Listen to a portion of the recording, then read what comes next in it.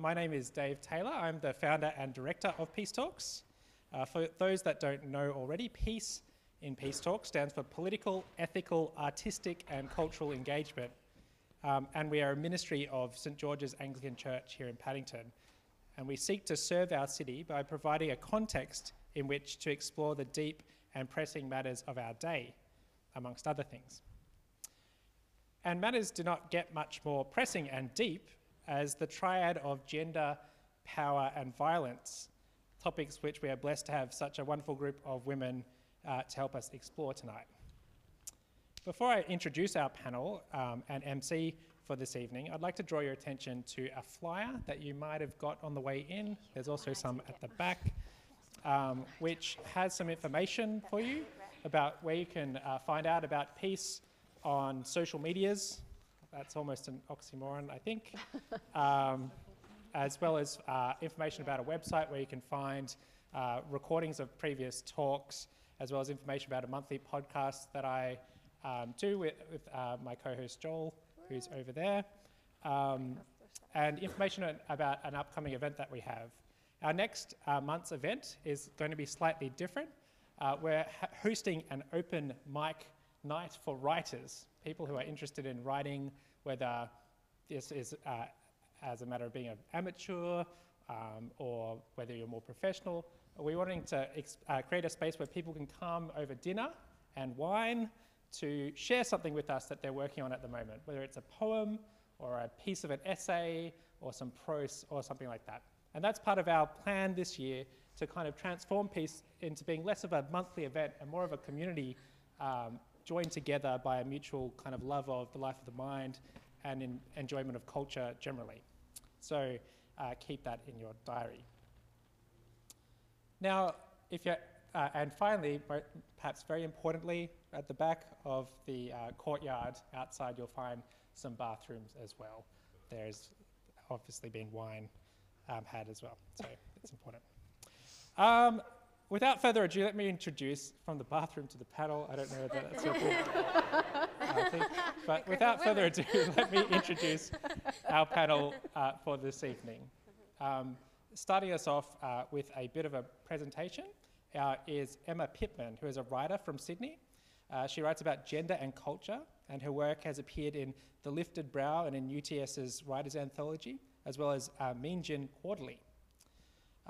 Joining us on our panel as well is Erica Hammonds, who is an associate minister at St Barnabas Broadway.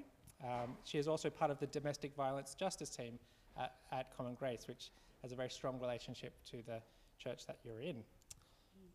Also on the panel is Kylie Maddox-Pigeon, who is a psychologist whose client demographic includes perpetrators and survivors of family violence.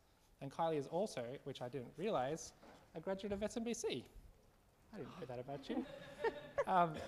And emceeing our panel this evening and keeping the conversation happening is Tanya Riches, who is a lecturer in theology at Hillsong College, as well as a musician, and most importantly, she is my boss at the Centre for Disability Studies. So we all have to be very nice to her this evening. As I said, we'll begin our time together by hearing a short presentation from Emma, followed by a public conversation between our MC and panelists, facilitated by Tanya. Then we'll open it up for questions from the floor, during which time I'd ask that you keep your questions, if you have them, short and respectful, and most importantly, perhaps in the form of a question of some kind. So if a question mark doesn't go at the end. And that's it. Please make our first guest, Emma, welcome in the customary way.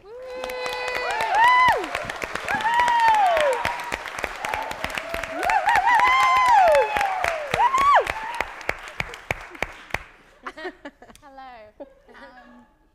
Last night I dreamed that I was speaking at the UN. I think we need to turn your mic on. Just bear with me, guys. How do I turn it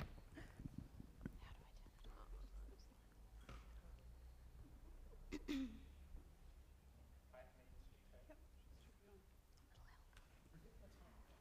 Oh, cool. Great. back to my anecdote. Yeah, last night I dreamed that I was speaking at the UN and everyone was like, oh wow, the voice of a generation. Like, amazing, which is a really sweet counter to my waking dreams about public speaking. So please bear with me. I'm more of a writer than a speaker, but it really is such a privilege to talk to everyone tonight about such an important issue and one that I think affects us all so much more than we often realise. And yeah, it's not something that I take lightly.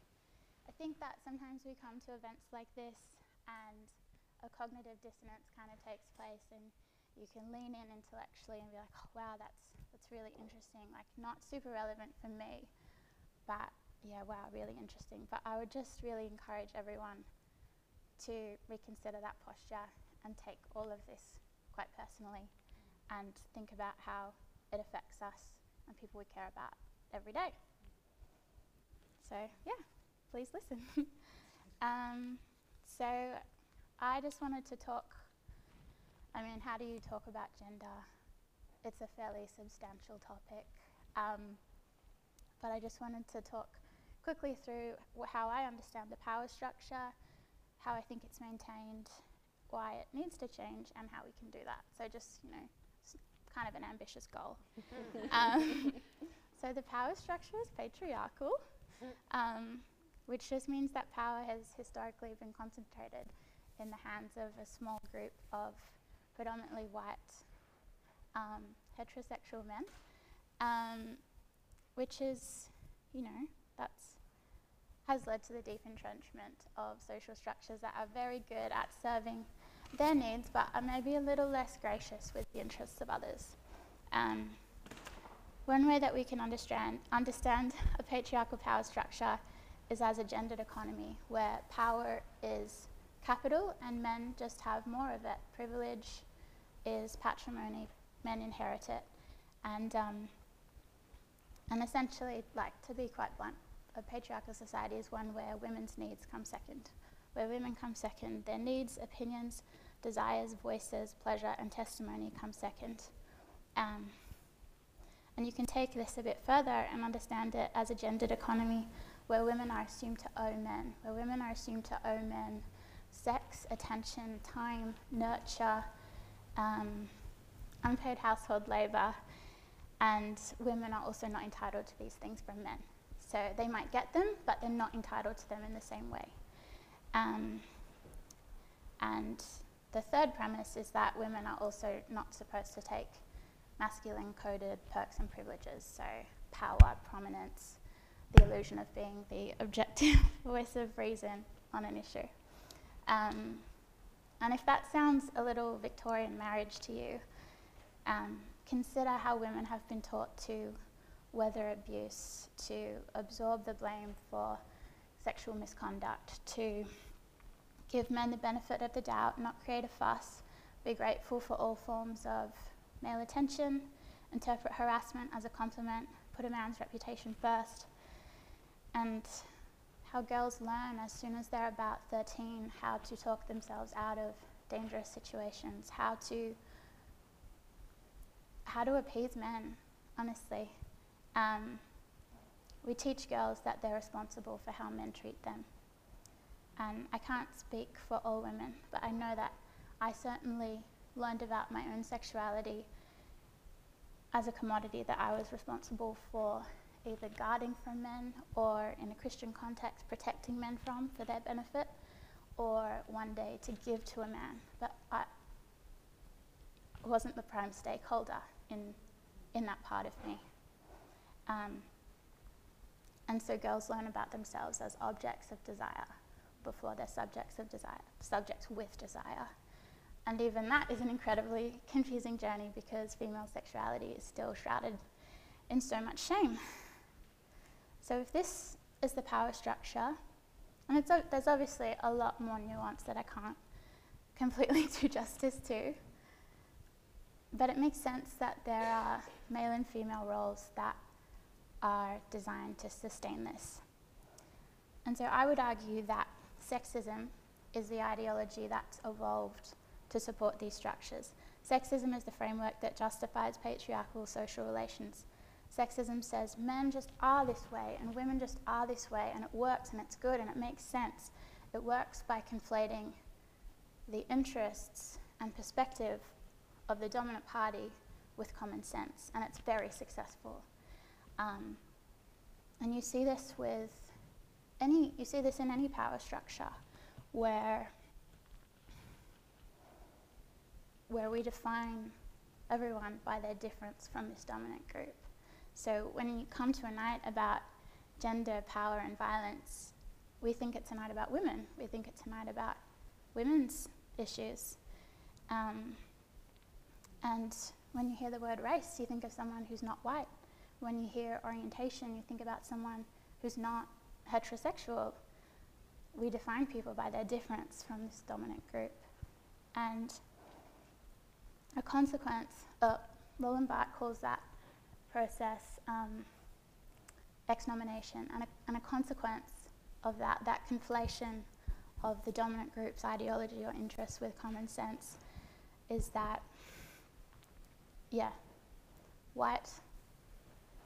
straight white men have become the neutral identity, this illusion of a neutral identity that we measure everyone else against.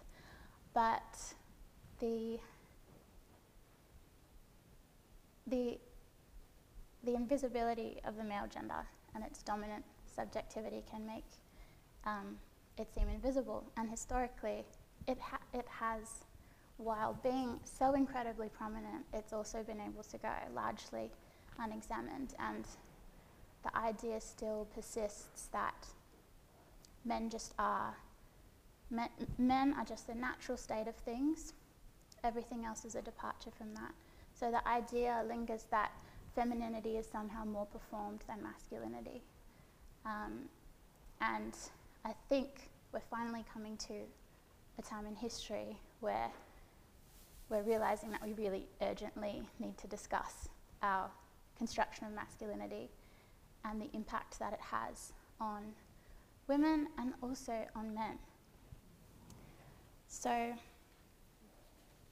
and with the rise of feminism and the civil rights movement, suddenly straight white men acquired this visible identity, and I imagine it was very uncomfortable, and they started to feel a little bit othered, and it's exciting, like when you talk to someone who has done that, has kind of had that realization of their position in this structure, in this place, in this pyramid of power, and they've been able to self-reflect. And I know a lot of really wonderful men who can do that. Some not so much, and I think that we're moving in a really exciting place. So sexism says women are emotional and men are just logical. Sexism says men are just natural leaders and it just makes sense for them to be in control of most things, except their sexual impulses. They shouldn't be expected to control those or held accountable when they don't. Sexism pretends that abuse and harassment is about attraction when it's about power and entitlement. Sexism tells young boys that they're weak if they display emotion. Sexism ensures that boys grow up without the freedom to express the full spectrum of human feeling. So we can go on saying, see, boys just aren't emotional.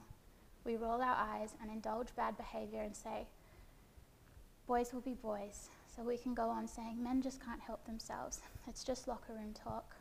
Or one of Donald Trump's most chilling tweets, 26,000 unreported sexual assaults in the military, only 238 convictions. What did these geniuses expect when they put men and women together? Many things that signal emotional maturity in children, in my incredibly rich and nuanced understanding of child psychology, are laboured intensively to girls. Things like sensitivity, empathy, choosing self-control over aggression, and at worst, they're actively discouraged in little boys. Bell Hooks says that the first act of violence that patriarchy demands of males is not violence towards women. Instead, patriarchy demands that all males engage in acts of psychic self-mutilation, that they kill off the emotional part of themselves. If an individual is not successful in emotionally crippling himself, he can count on patriarchal men to enact rituals of power that will assault his self-esteem. We encourage girls to resolve things with talking and sharing their feelings, but we don't equip boys to do the same. We've been content with letting boys use their fists to express emotion, and we wonder why there are so many lonely, depressed, violent men who don't know how to meaningfully connect with others. We wonder why 90% of violent crime is committed by men, and why men are 3 times more likely to commit suicide. We prime children to grow up and fill the roles that we've declared inevitable. Basically, when patriarchy has had the monopoly on defining masculinity, when it's been able to conflate masculinity with power and dominance, and it's been able to conceal its very vested interest in doing so behind various smoke screens, it sets boys up to fail in a world where the central project, post-enlightenment, is equality. In a world that's moving towards equality, when boys are taught that masculinity means dominance and inflexibility and invulnerability, they're not being set up to thrive in the world. More on that later. When you're in the position of power, you can choose to listen to those below you, or you can choose not to. And the fact that a choice exists is at the very heart of privilege. The option to disengage belongs only to the powerful. You can listen to others detail their suffering and consider it. You can ask them to go away and bring you evidence. When they come back with evidence, you can hypothesize that perhaps it's due to something else. Perhaps it didn't happen exactly the way they said it happened. Perhaps it was because of this. You can wonder if now they perhaps have a bit of a victim mentality. You can invoke the great capitalist mythology of meritocracy here. You could even concede that you agree with some of their points, but you find their tone alienating. You want to take their opinions seriously, but you wonder if fear and anger are overtaking reason at this point. You want to have a reasonable conversation, and you use the word reasonable with nary a hint of irony, totally unaware that objectivity as you know it is just your tribe's subjectivity. They can even conform to your terms of expression, peaceful protests, long and thoughtful think pieces. They can respectfully indulge your devil's advocacy, very gently challenge your false equivalences, participate in a delusion that you come to the table with equal wealth of experiential knowledge on the subject. But ultimately, you can still move the goalpost because you own the field. You can give them a microphone, but you still own the stage. Your inclusion is unconditional. Your inclusion in the world is unconditional, so you can set the conditions of inclusion for others. When a woman fails, how easily do we attribute that failure to gender? When a man fails, he was just a bad egg. It was just like, wow, what a wild card. That's why it's taken decades for the conversation to get here. Why domestic violence statistics are through the roof. Why mass shootings are through the roof. Why male suicide is through the roof. And the common denominator is masculinity and how we understand it and how it's been conceptualized.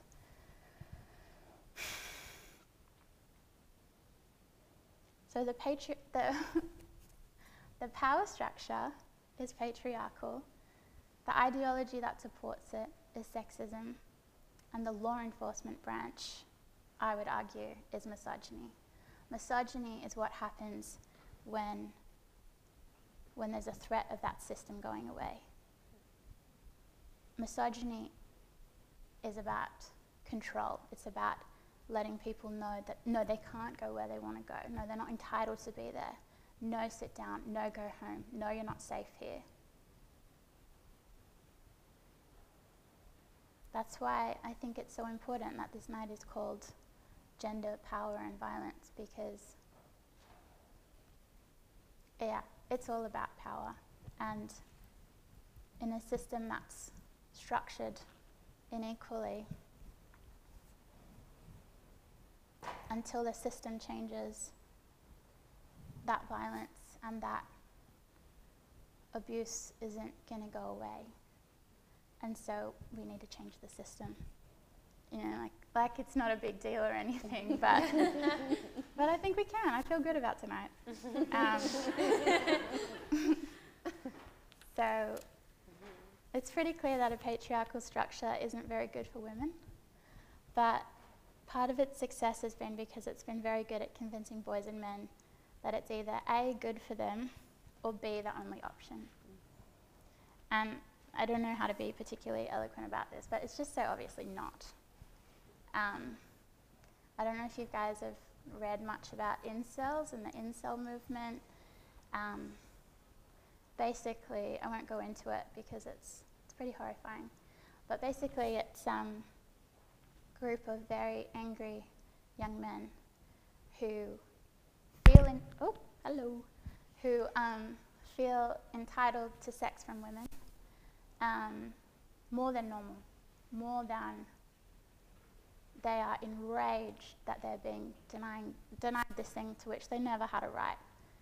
And I just think it's so fascinating because they come together in this online space and say the most horrendous things and end up doing horrendous things. Like, there's been one of the mass shootings in America in 2014 was by a guy called Elliot Rodgers, who went on a rampage, killing sorority women who wouldn't sleep with him, and also men of colour who he perceived to be unfairly sexually successful.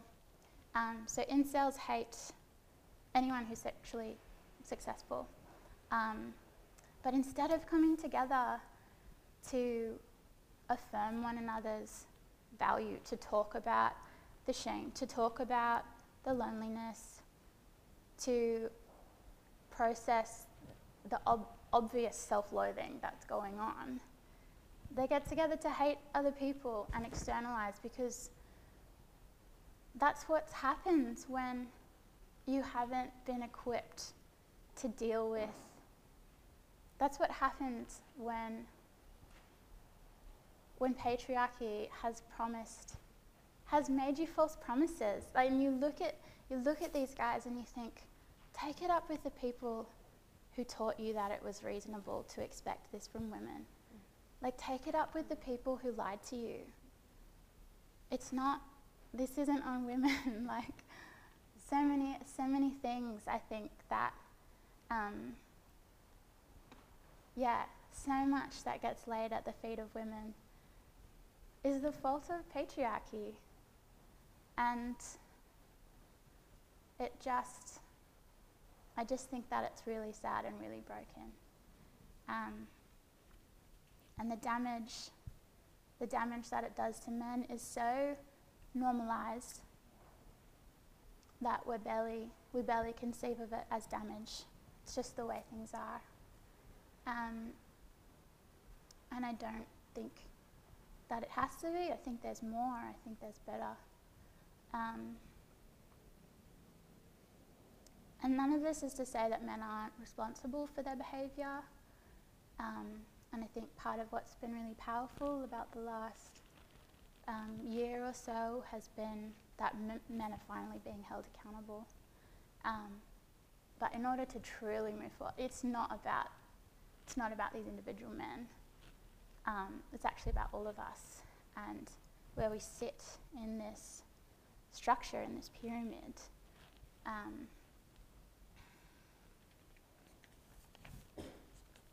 So this is where my notes have run out, and I realised that I mentioned that I wanted to say how we can fix it. So I'm just going to go a little off the cuff, so just come along. I think that, it's quite obvious that the traditional model of masculinity, its time is up. You know, there's some good things about it. It's not unhealthy to want to be strong, but it is unhealthy if that looks like domination. It's not unhealthy to want to be strong if our definition of strength includes vulnerability, which is the ultimate strength in many ways. So I think just a couple of quick a couple of quick things, is that we need to work on elevating a much more expansive version of masculinity, one where people can be anything. And I think that is happening, and I see it in people around me. I see it all the time, but still it's not the dominant narrative. It's not the prevailing vision of what masculinity looks like. And maybe it takes time, but maybe it takes all of us enacting that in our everyday. It can be hard. It can be hard for men to even recognize their position in this structure, and then it can be very hard to challenge it.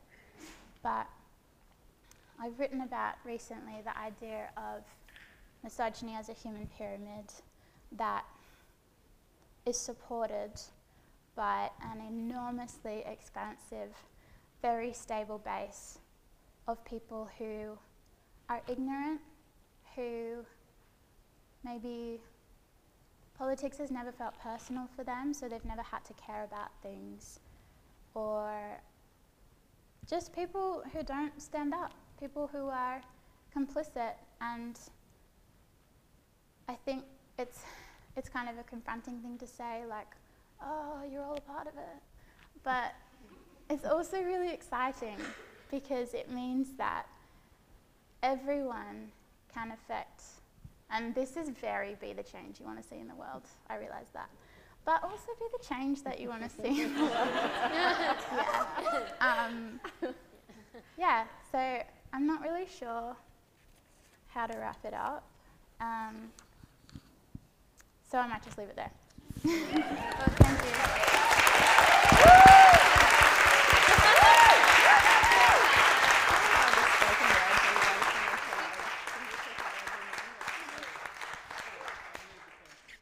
Thank you so much, Emma, for such a powerful message. Please welcome to the front our panel for this evening.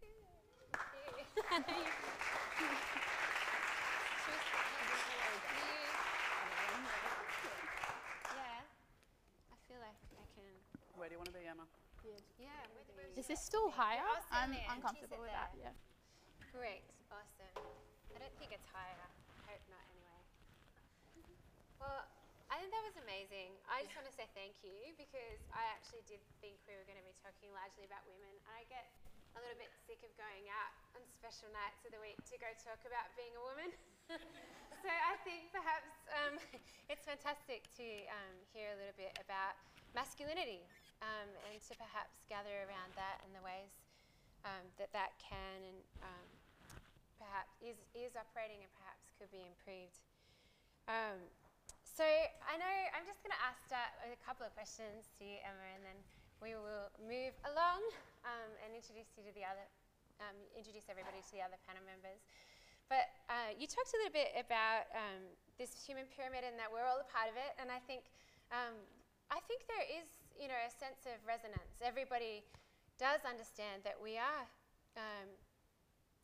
leaning in and creating these systems, and even when you don't want to, sometimes you're a part of the inevitable. I guess maybe for those of us who maybe resist that a little bit, when you say that the harassment of women is communal, can you maybe explain that a little bit more, and maybe some examples of how perhaps to get our heads around that? Sure. I think that works on two levels. So when I say that the harassment of women is often communal, I mean that quite literally. Like, I think most women in the room know what it's like to feel intimidated by more than one man. And certainly times in my life where I felt the most, I guess I'll just share an example, just very quickly. So going through airport security, see these two guards sort of laughing at me as I go through, and I'm like, oh, do I have Vegemite in my teeth? Like, what is so funny about me? And then they're like, oh, you've been you've been randomly selected for a security check. And I'm like, oh, okay. And I thought they were joking because of the way they were acting. I was like, oh, okay, I hate laughing at your joke, but you're a security guard, so I will. And they were like, yeah, they continued to laugh. And he walked me up to the end of the conveyor belt, and I understand that random security checks happen. I'm not saying anything against airport security, but it just was off, and got me to put my leg up on a crate. There's people walking past, and he frisked me up and down with this baton, and was like, oh, how are you? And he kept looking at his friend. He kept looking at his friend behind him, and he was like, oh, just saying stuff to me, and it was like, oh, how you going today? And I was like, yeah, good. Not not super impressed. Much better beforehand. Yeah, Thank you. yeah, this is a real stain. And then as he had the stick going up between my legs, he was like, yeah, you look good. And he kept looking at his friend, and I was like, oh, this is what you have. This is how you guys connect. You bond over denigrating women. And that's really gross, but also that's so sad. That's all you have. That's how you know how to connect. And so much of harassment feels performative in that way. So much of it is signaling to other men. So I mean that, and I also mean it's communal figuratively, because I feel like when you're harassed by one man,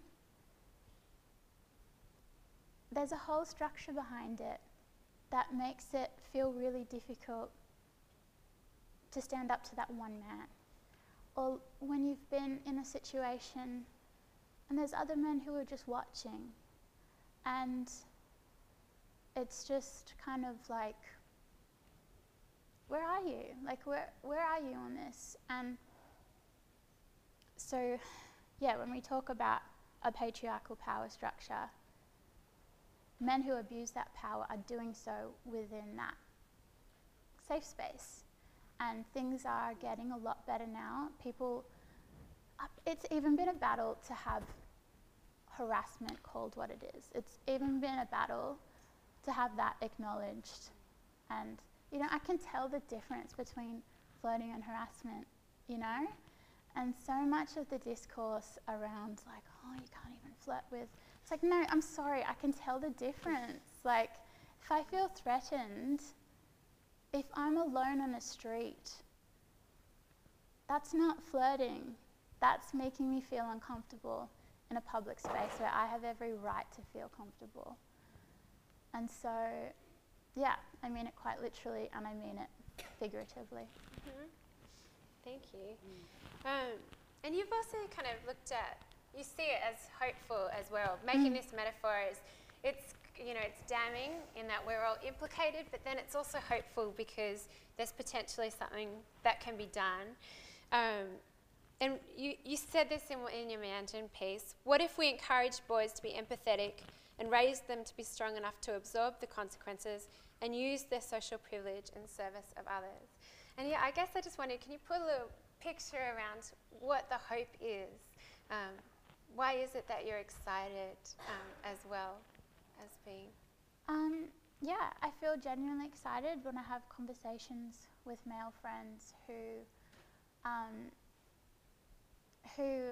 you've had a conversation with in the past, and they go away and they think about it, and they come back to you and they're like, oh, I noticed this. Because I saw this happen to you, or I heard you say this, now I make sure I do this. And I think that as we move forward, there are so many men undoubtedly in this room who want to think critically about these things, and I bank on that, and I feel genuinely hopeful about it, because I think everyone needs to learn. Everyone needs to learn that norms are not just They didn't just happen. They're not just the way they are. Like, everyone there's an agenda. And I often think about, now I'm just kind of waffling, but I often think about that verse that's like, take every thought captive, and do that critically. Every time you make an assumption, about yourself or about another person, take that thought captive and sit it down and be like, who do you work for? Who do you serve? Like, because until we interrogate ourselves, we're not going to be able to move forward. And also that scripture of take the log out of your own eye before you'll even see clearly the speck in your brother's eye. And I think that when there's so much public discourse around individual men, it's really easy to be like, oh, he's the bad one. And it's not to say that we have to like feel the same about ourselves as we would someone like that, but yeah, what can we do every day? How can we think critically? How can we call people out when we see things that aren't okay? How can we put ourselves on the line in service of people who aren't as able to do so for whatever reason? And I feel hopeful because I know people who do this, and I feel confident that the conversations that we're having now will bear fruit in the future and how we raise future generations. Yeah, awesome. So Erica, I feel it's a bit strange but it's all right. It's what happens when you've got a costume church. So you have called this The Reckoning. We were kind of talking about it over dinner. And yeah, I guess, can you just explain to us, I guess, what is the reckoning that you're seeing, but particularly in the church space? So these things are happening in the world, but what are you seeing in regards to the church and the observations that you are observing in the church, and the reckoning of those things within the church?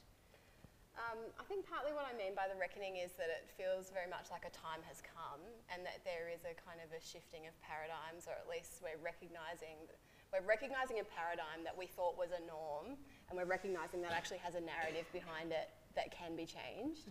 And I think in particular you can see that with Time's Up and Me Too and all of those sorts of things, but those voices have been in the church and are now being lifted up by that as well. I think I often sit in small rooms with women who have felt and are disenfranchised within their churches, and we share the same stories and we kind of lift each other up in those things. But we're doing that because we don't have space in the actual formal structures of the church. We have to ghettoise. We have to go underground to find that kind of space. But we're finding that so many of those voices are finding each other, that it's like what I used to think about change, and I still believe it's true that lots of change has to come from the top down, that particularly in a church world, those structures are so entrenched, the powers are so powerful that they have to start to recognise the change and kind of move it down. But you've also got this bottom-up effect. And what we've seen with, I think, Me Too is that when you've got enough voices there, it's like a floodgates thing that says stuff that's kind of chipping away of the structure, actually we're going to flood it. You can talk about that in a really kind of naive, optimistic way, like we've flooded it and now it's changed, which we know isn't true. But at the very least, we kind of flood in a way that says, look differently. And I think particularly Emma put a finger on it in so many ways when she spoke tonight. But just that sense that men now, they have a frame with which to see themselves that isn't just norm.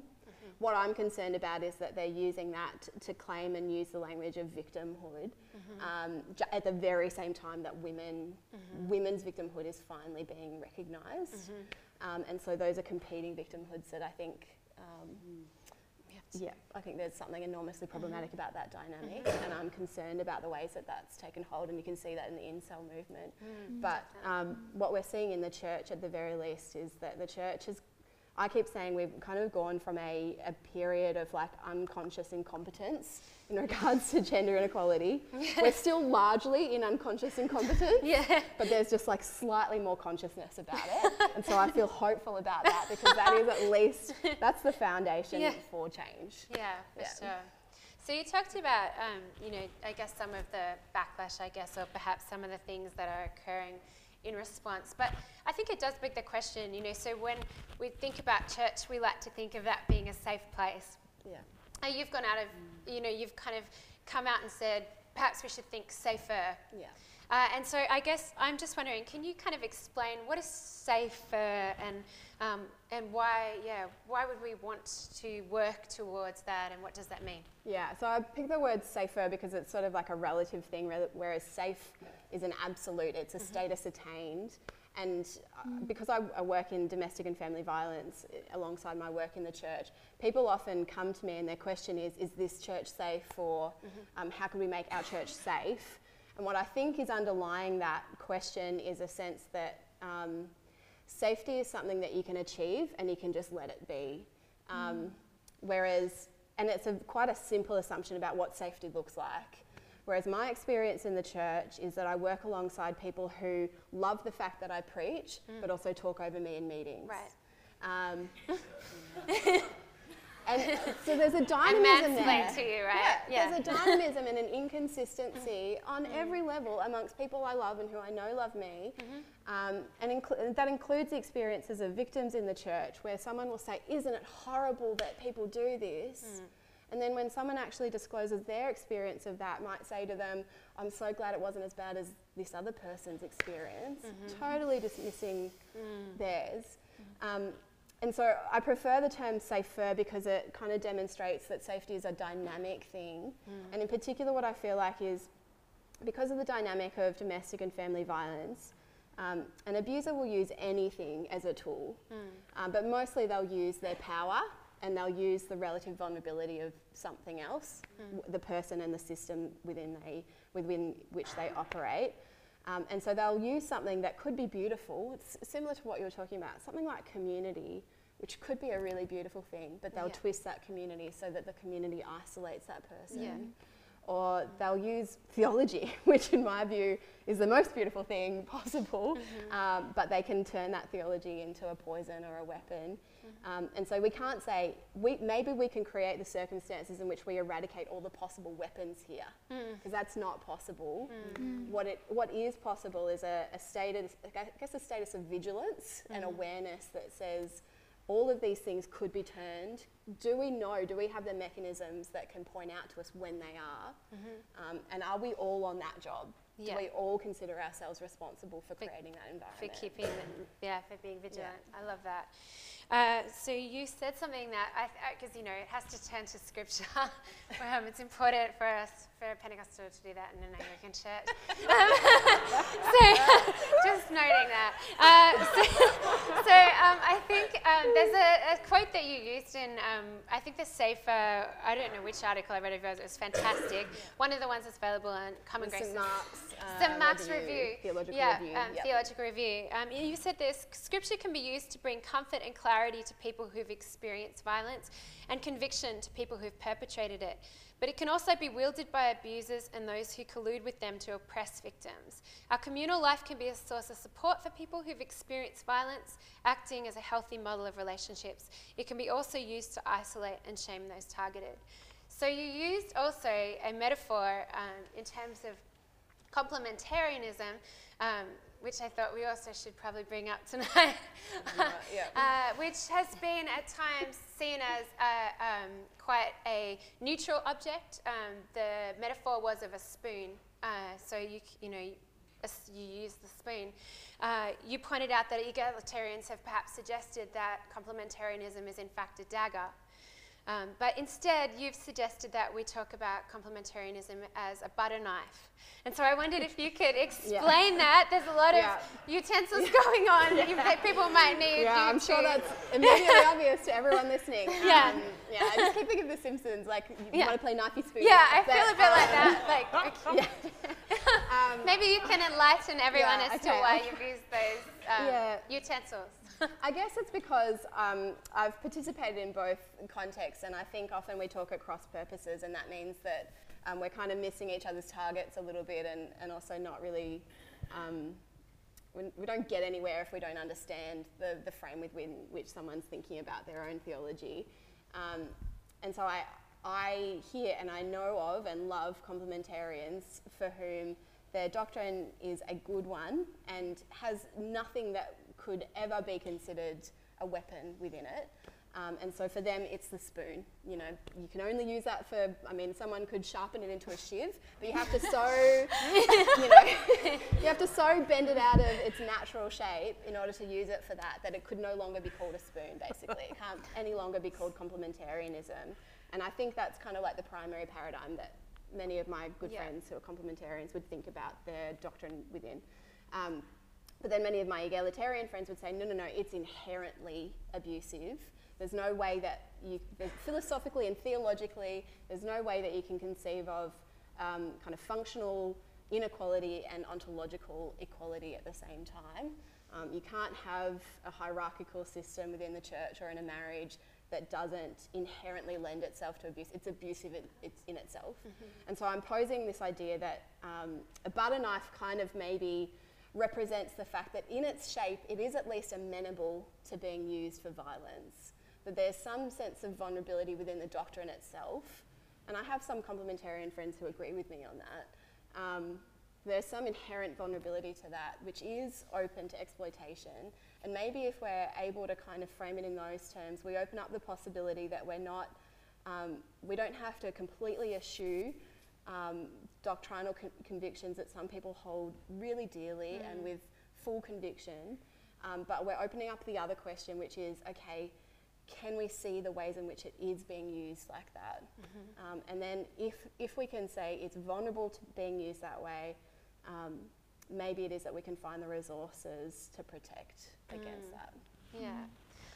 So Kylie, I know that you we talked about this again over dinner, and I kind of felt like at this point it would be worth bringing your voice into the mix. Can I give my time to those two? Yeah? Oh no, you I'll can't. listen. No, but I think this is a great time to interject. I mean, we've definitely got some other questions that we'd love to ask you in terms of your counselling and your work with women who have gone through domestic and family violence. But in terms of complementarianism, this idea that, you could, you're equal, not the same, different roles, you kind of have felt perhaps that it is, maybe the butter knife is a bit too soft, if I can paraphrase. Do you want to take it from there? We're going to solve this by 9? Yeah, 9, we'll be done. Misogyny, done. Misogyny breathing its last breath. So I think the church is too prone to dismiss evidence, and we think that theology is enough. I think both complementarian and egalitarian theologies are both biblically credible. One of them's obviously more risky, and I don't think complementarianism, we need a new word, is dangerous, but I think it's looking at the line of danger. It's so far down the risk spectrum. So the social sciences, and I'm thinking particularly of Iris Bonnet's work, B-O-H-N-E-T, she's a professor at Harvard. She talks about unconscious bias. So we're all built with bias. When our brain is wired so that when we see things, our brain only notices what's novel. And then once what's novel becomes normal, we habituate, and then we don't notice it anymore. It's like when you walk into a room and you only see what's different, or you only see the spider on the wall because you know everything else that's there. You only notice what's different, right? So we're meant to do that. We're meant to notice what's different.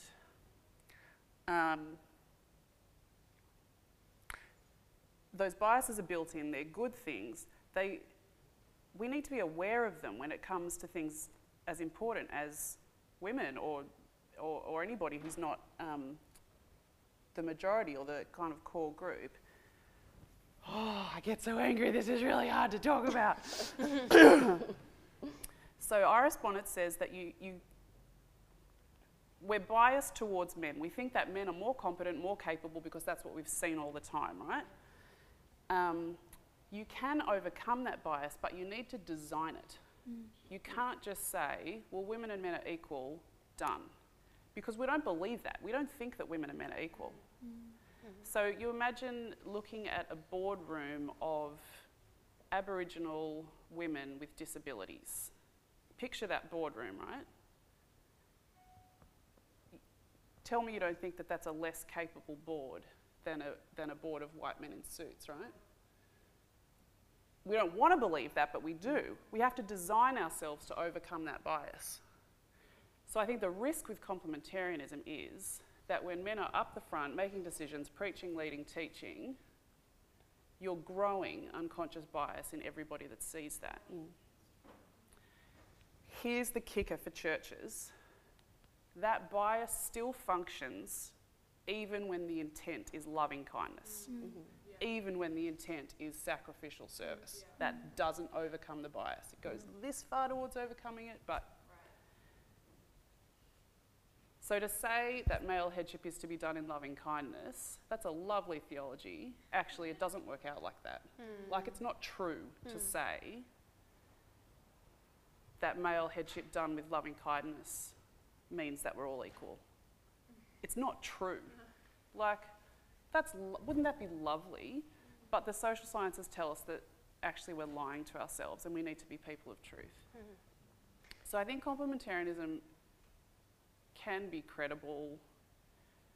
No one that I have ever seen has done the work to design enough systems to overcome the bias, to genuinely believe that women are equal. Yeah, and I think that, No. I think that plays Good into for you what to we're respond. talking about, about the kind of the broader structures within which we're operating. Right. That you can't hermetically seal off a community. Right. Or a marriage. Or a marriage. And when we're dealing with things of such nuance as something like ontological equality, functional difference, a submission that is mostly inchoate in nature, but a headship which is fairly well defined, to live out that nuance is actually enormously difficult. And I know many complementarians would acknowledge the difficulty of that, or at least the nuance of that. I think But most would. yeah, but leaping from page to person and to a dynamic that is always moving, because people are living is movement. Wow, that feels so spoken word, doesn't it? I'm going to come to the next event. Proud of you. That's cool. What I notice when I observe how people talk about these doctrines is that we move very quickly from the words the Bible actually uses to similes which the Bible doesn't. Right. And so we're talking about leadership or initiative, or we're talking Decision-making, about decision making. None of those are in the key text, not a single one of them, and yet they're the things that our mind most closely attaches to things. And what I think that reveals is that although I think I agree with Kylie, it's theologically possible, I think it's even practically possible.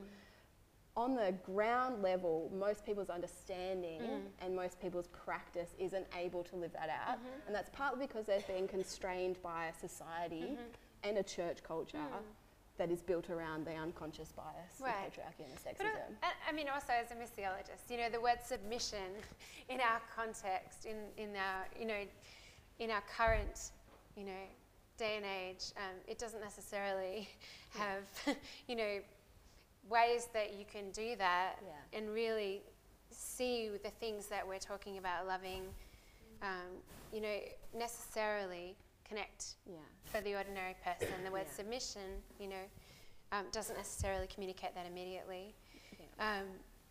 Definitely has connotations. So you also talked about, and I think this is a really important part of it, power blindness, and that power blindness leads to abuse blindness. And I just wondered, could you give a little bit more detail to that equation? Yeah, so I was thinking about this a little bit more today, that to know how power works in a system, you actually have to know, one, what power is, and I think churches are pretty confused about what power is. But also you need to know what the system is. And I think, you know, at my church on Sunday we talked about the church being an organised organism. And there's a real complexity to that. I think that's not a bad description in the sense that churches have structures. We don't just all meet in a room, someone makes that happen and dictates how we meet and what we talk about and how we meet outside of that space and all of that. That's sort of like the organisation part of it. But we're also an organism. We use, you know, language like family and fellowship and relationship. But those are quite confusing paradigms to be working in. And so I think it makes it hard for us to recognise the ways that power plays out in that environment. So if we were just an organisation, you could say, well, there's our like chain of command, or this is who you talk to about this, and that's it. But it's a much more complex thing than that. And so I think what that leads to is an inability to recognise the way power might be abused, because we don't quite even know how power is used in church. Yeah. And that mostly the people who are put in positions to work that out are the people who are the least capable of articulating that, because they are the holders of power. So just to give an example, which is slightly tangential, but a few years ago I was part of a staff team that did one of those like team dynamics kind of surveys, and it would tell you where you're working in your kind of area of strength or preference, but also your adaptive working. And my boss at the time, his adaptive and preference were at the same point. He wasn't having to make any adaptations. He was working in his area of preference the whole time. That's amazing.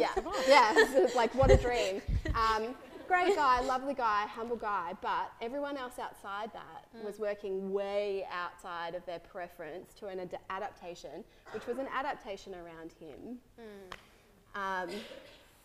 And he was shocked by that. He hadn't noted that. And why would he have? Because the people who don't hold power are the ones who have to be conscious of how it's used, because they're constantly negotiating it in various ways.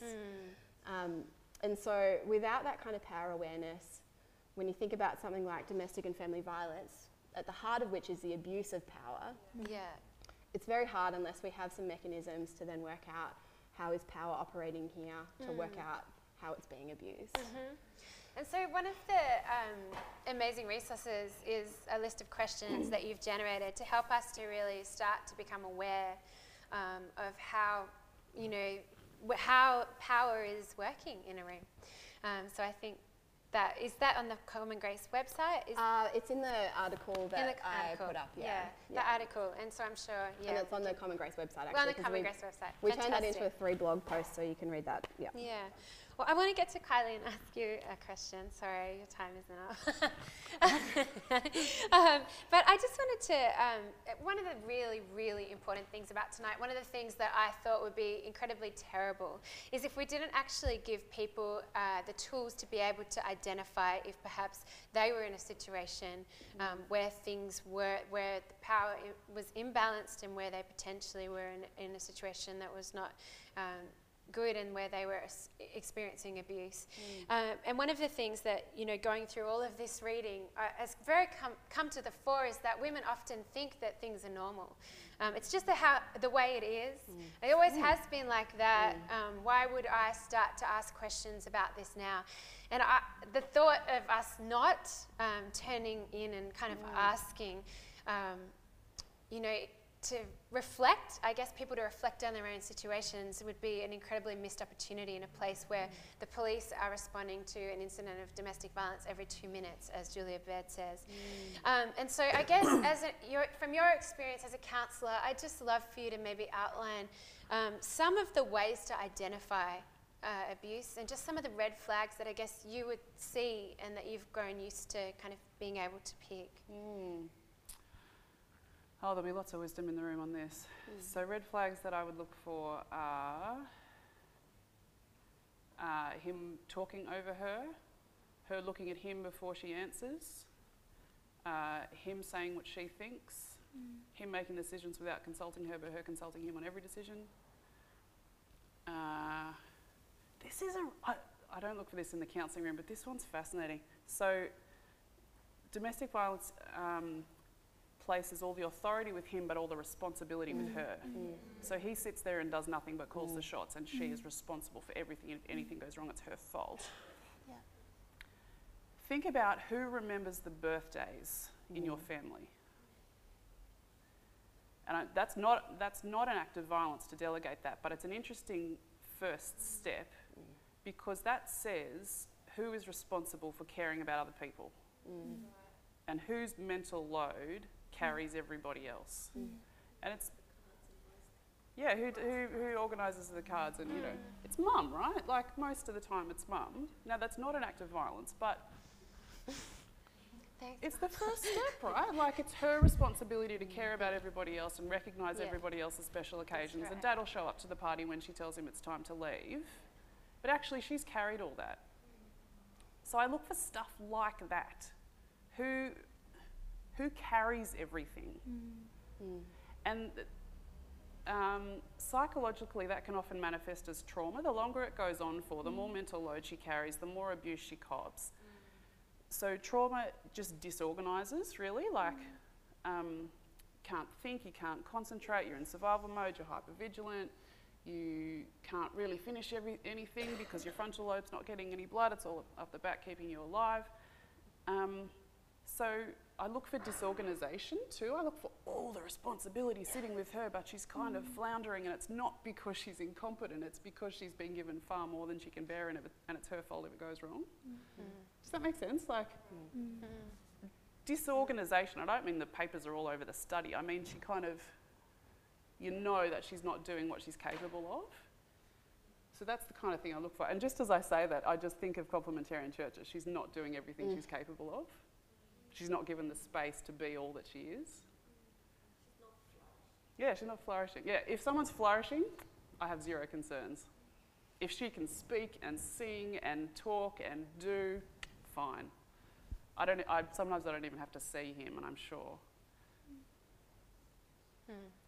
So I'll say to emotional, verbal violence are the first two to start up. So if she feels bad and she gets told off all the time. Physical sexual violence is the last things to happen. So by the time you're getting shoved and poked and pushed, emotional, verbal, it's already there. I've never seen a case where it's not already there. Sometimes the first act of physical violence is murder, so take emotional, verbal violence seriously. Well, I think that's a good segue to hand back to you, Dave, and to no, not because you're emotionally or physically violent, but because I don't really know what to say right now, so I think it's a good moment to... That's okay. We're going to open up for questions. I'm also going to send around a email contact list. If you'd like to stay in contact with Peace Talks, feel free to let it pass by. We'll just kind of pass around from the front. Imagine it's a collection plate and your contact details is your tithe. So if you'd like to, otherwise feel free to let it pass by, like a collection plate. I've got a mic over here, and Joel will have one. Put up your hand if you have a question, and please remember to keep them short, respectful, and also a question would be great. Oh. Oh yeah, right. Okay. Cool. This one here. I'll wait for the mic, please. Yeah, wait. Oh, by the way, I forgot to say we are recording, so keep that in mind when you ask a question. This is for Kylie. I heard in your intro that you also work with perps. What are some red flags for men, perhaps, who might not know if they're abusive? What would be some helpful things for them to do or look out for?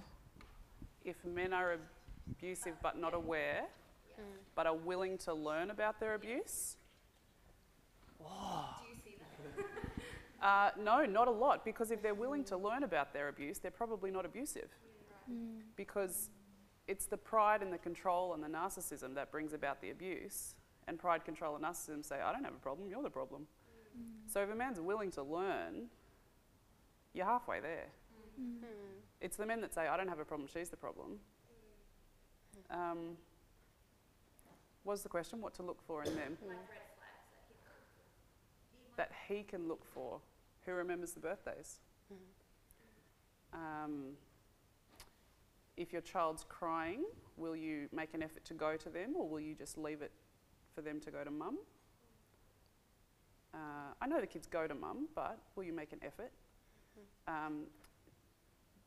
Do you interrupt her when she speaks? Do you hold space for her to navigate what it's like to be a woman? Because it's harder. Do you defend her when she's harassed? Because when you're harassed on the street, you go into fight flight, right? So or freeze.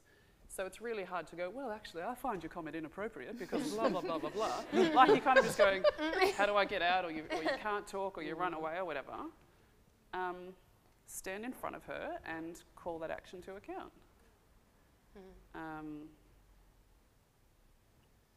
Stuff like that. Hearing her, really. Do you ask her her opinion? Do you hold space for her to speak? Do you encourage her to flourish? Yeah. Other questions?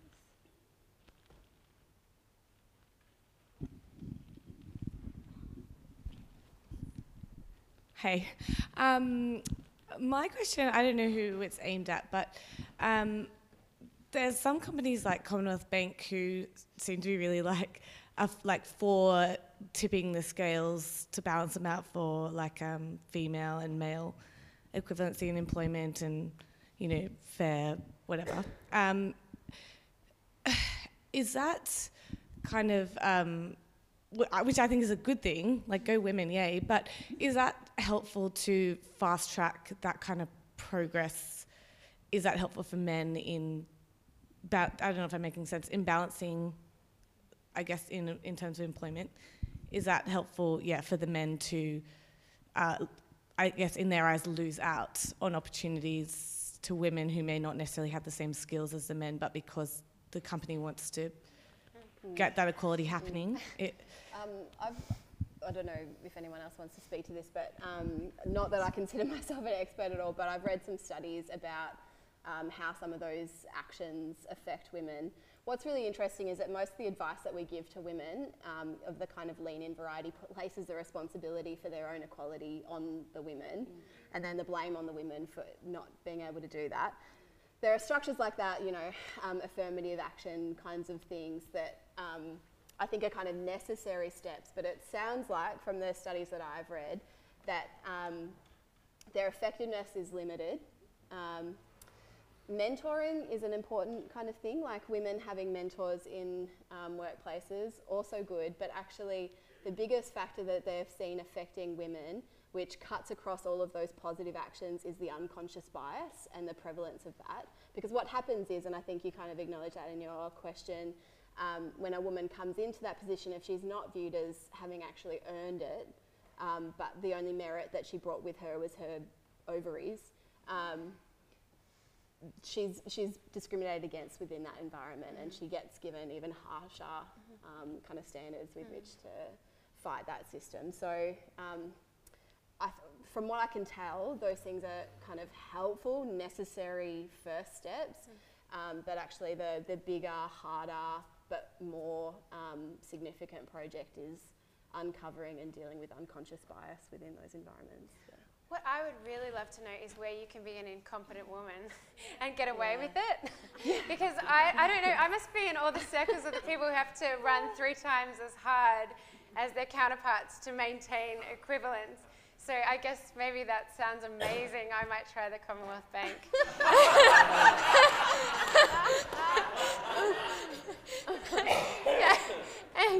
Over here. I think on that one, we just need every strategy. Yeah.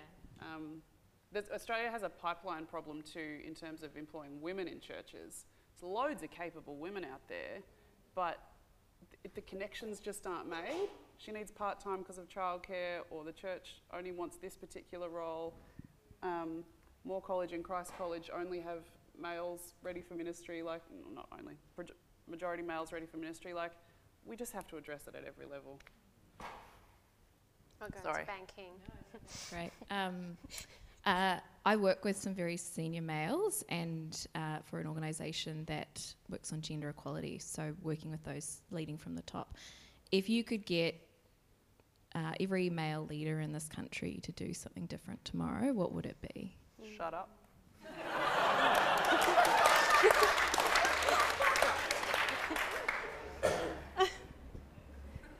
I'm not sure I've got much to add to that. Yeah. I think actually, like, I was reflecting on this at an event last night. We were talking about what's going to make change, and I think ultimately what I would love to see is partnership between the genders.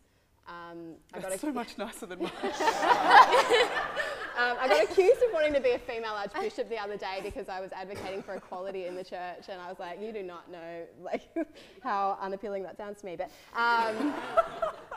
I want partnership, but I think actually because we've had this system where men have held power, I think we probably do need at some point to have a radical reorientation of that. So I can't answer it for your context, but in the church, I would love to see women making decisions and men doing pastoral care, just for a period. Like, yeah. When I thought of it, I thought that's a brilliant idea that'll never happen. But I think what happens is when you're doing the on-the-ground work, when you're hearing stories, when you're actually taking the time to listen, your practices get shaped around that. When you're up somewhere else making decisions, it takes so much struggle for those voices to get through to you that by the time they do, they're diluted and there's only one of them. And I would love to see that flip so that men, whatever they're doing, are kind of doing the on-the-ground work that women tend to do, and give women the freedom and the space to sit up in a comfy office for a little bit and make some of the key decisions about where things get directed. We need a church version of Undercover Boss. Yeah. Where you go into the women's ministry. Yeah, but I just think like women do so much emotional labour, but they do that in so many situations. And what women have been doing in the church is caring for themselves without that help. And I would love to see men learn how to care for women. And care obviously has to be structural, but it also needs to like come from the personal. So I would love to see that. I have one. Can I know I'm not here to have opinions, but I kind of have one right now. But I think, mentoring is really important. And when I was going through Bible college, there was the Billy Graham rule. And so it meant that every female student was unable to sit with a male lecturer or mentor and be able to receive the same one-on-one supervision that my male counterparts received. I think that was shattered by a theologian called Shane Clifton, who's come and spoke at this for me. And the day that he met with me one-on-one, I can remember how surprised I was. And I can remember when he stood up and he decided to shut the door. And, I went, but you can't do that. And he looked at me and he went, why? And I went, because I'm a woman.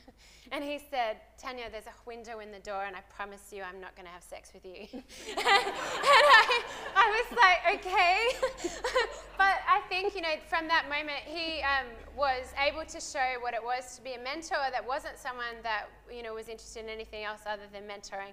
And that would be, I would say, for every man in the room, if you have a position of power and you are able to mentor a woman, that in and of itself is a change, something that would make an incredible difference and go a long way to women being perceived as competent in the roles that they might want to take up. Did you have something to add, Emma? It's gone. Okay. Yeah. Can I just note Dave's done it tonight and Jeff's done it tonight with that's this, right. with us? Didn't have to be moderated by a man. It's probably like one of the only times That's that only because I cried at you in the office room, in the break room. Until I went, all right, fine, I'll do the panel. You showed emotion. Yeah. Yes. Another question.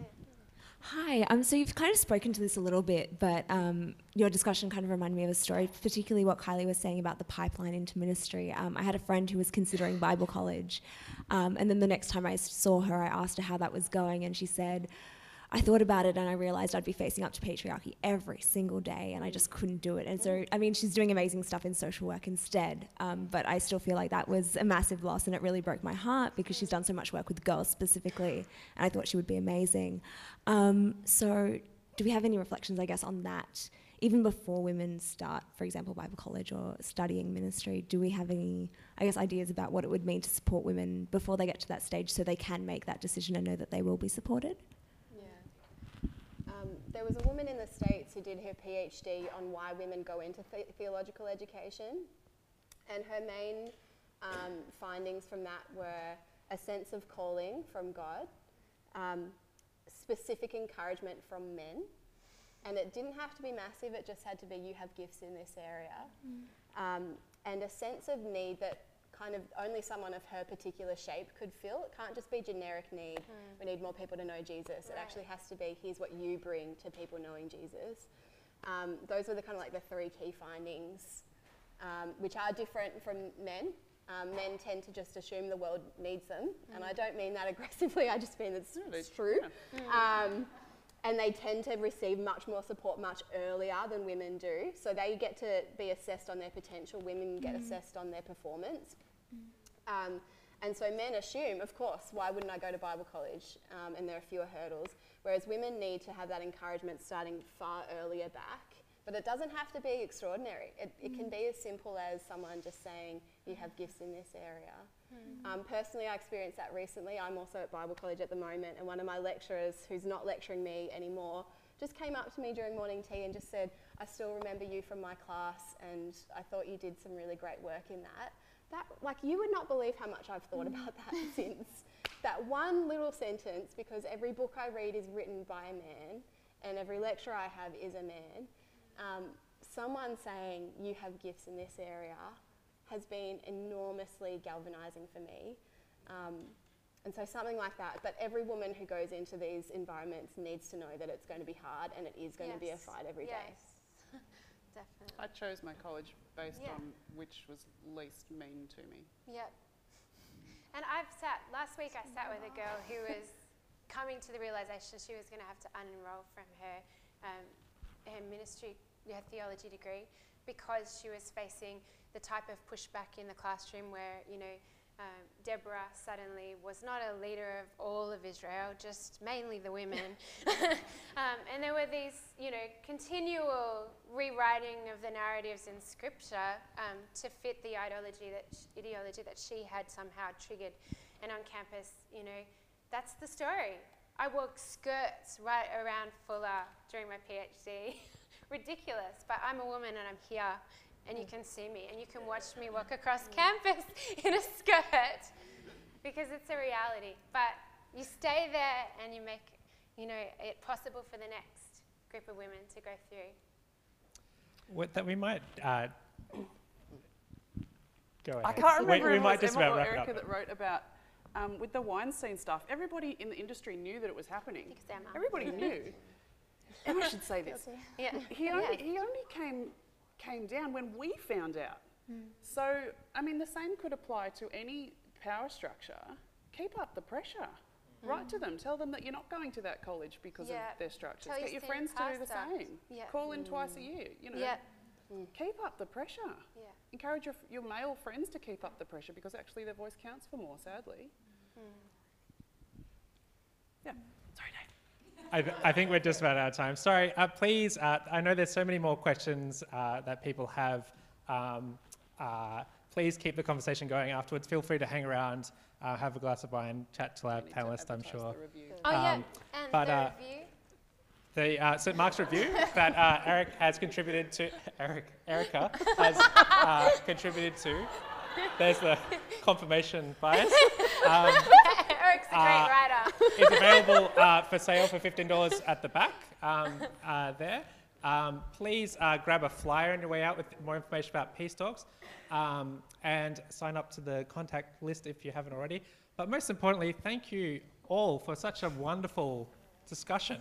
It was truly inspiring.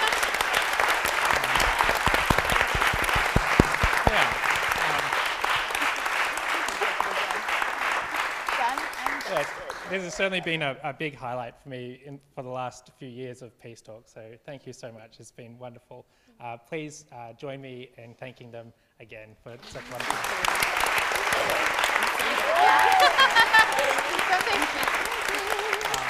Feel free to hang around, and we'll see you next month.